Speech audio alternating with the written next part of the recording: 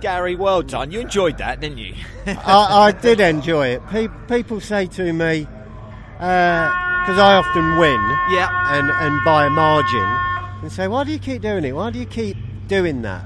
And I should have been a rally driver, I suppose, because that's just against the clock, isn't it? Exactly. And it's against the clock.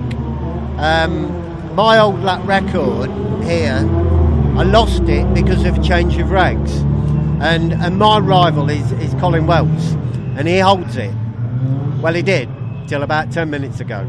So I like that record. How fantastic, Yeah. Which is a great way to actually look at it, because you do win comfortably, don't you? And you are dominant once again, and you were in that race as well. But we look at Lucky. Lucky's here now, and he's pushing you, and that's great. Which is great for you and great for the series, isn't it? He pushed me at Castle Combe, and I thought to myself, do you know what?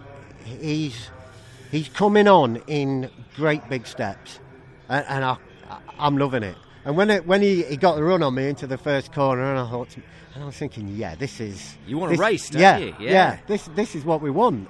I can't wait to see him. I'm waiting for him to come down. Well, he's supposed to come down to the podium as well. But you were saying as well, this circuit, it's not one that you've always loved. We think the Indy circuit at Brands is going to be a real dream for every driver. But you say you've had to learn this circuit, just listening to your chat, and get your head around it to get the best out of it. It's to enjoy it, because for these sort of cars, when we used to run on treads, it used to be a straightforward minute 52 minute, a 52 or a 53, and you hit a brick wall and you just didn't know what to do with it to go any quicker, and you ended up being frustrated and just riding around.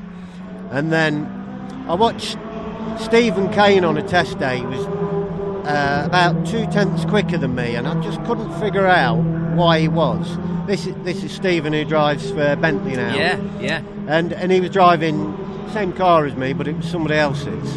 And I got out of the car and I went and stood at the back fence, and I thought, I'm going to watch him everywhere and see what he's doing.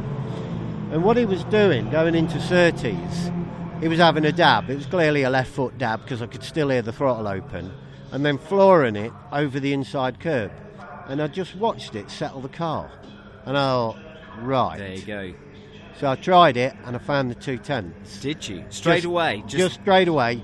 And it's every day's a school day, isn't it? I was going to say, never stop learning. Doesn't matter how long you've been racing, does it? And then here, going into paddock, 2010, Michael Funk came over from Germany in an E90 BMW, and he was doing something strange at the top.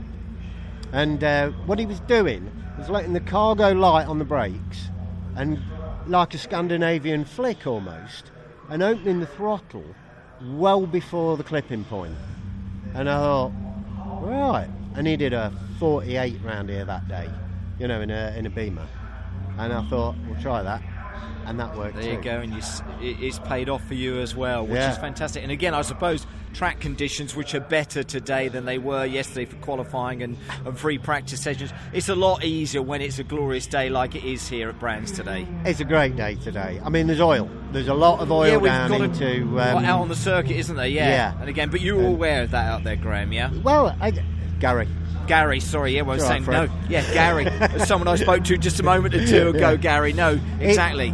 I think it's oil, because I came through Graham Hill and I thought something not right, and you can smell if there's antifreeze in the air, can't you? And I thought, I can't smell antifreeze, but I couldn't see anything glistening, so I thought I'll just take it easy this time, and lost the back on the brakes going in there.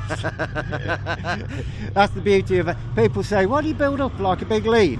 It's so that if I get it wrong and make myself look foolish, I might be able to carry on. You've got a bit of leeway, haven't you, as well? But well done, Gary. Great race from you again. Super stuff. Thank you very much. Cheers, Greg. Cheers.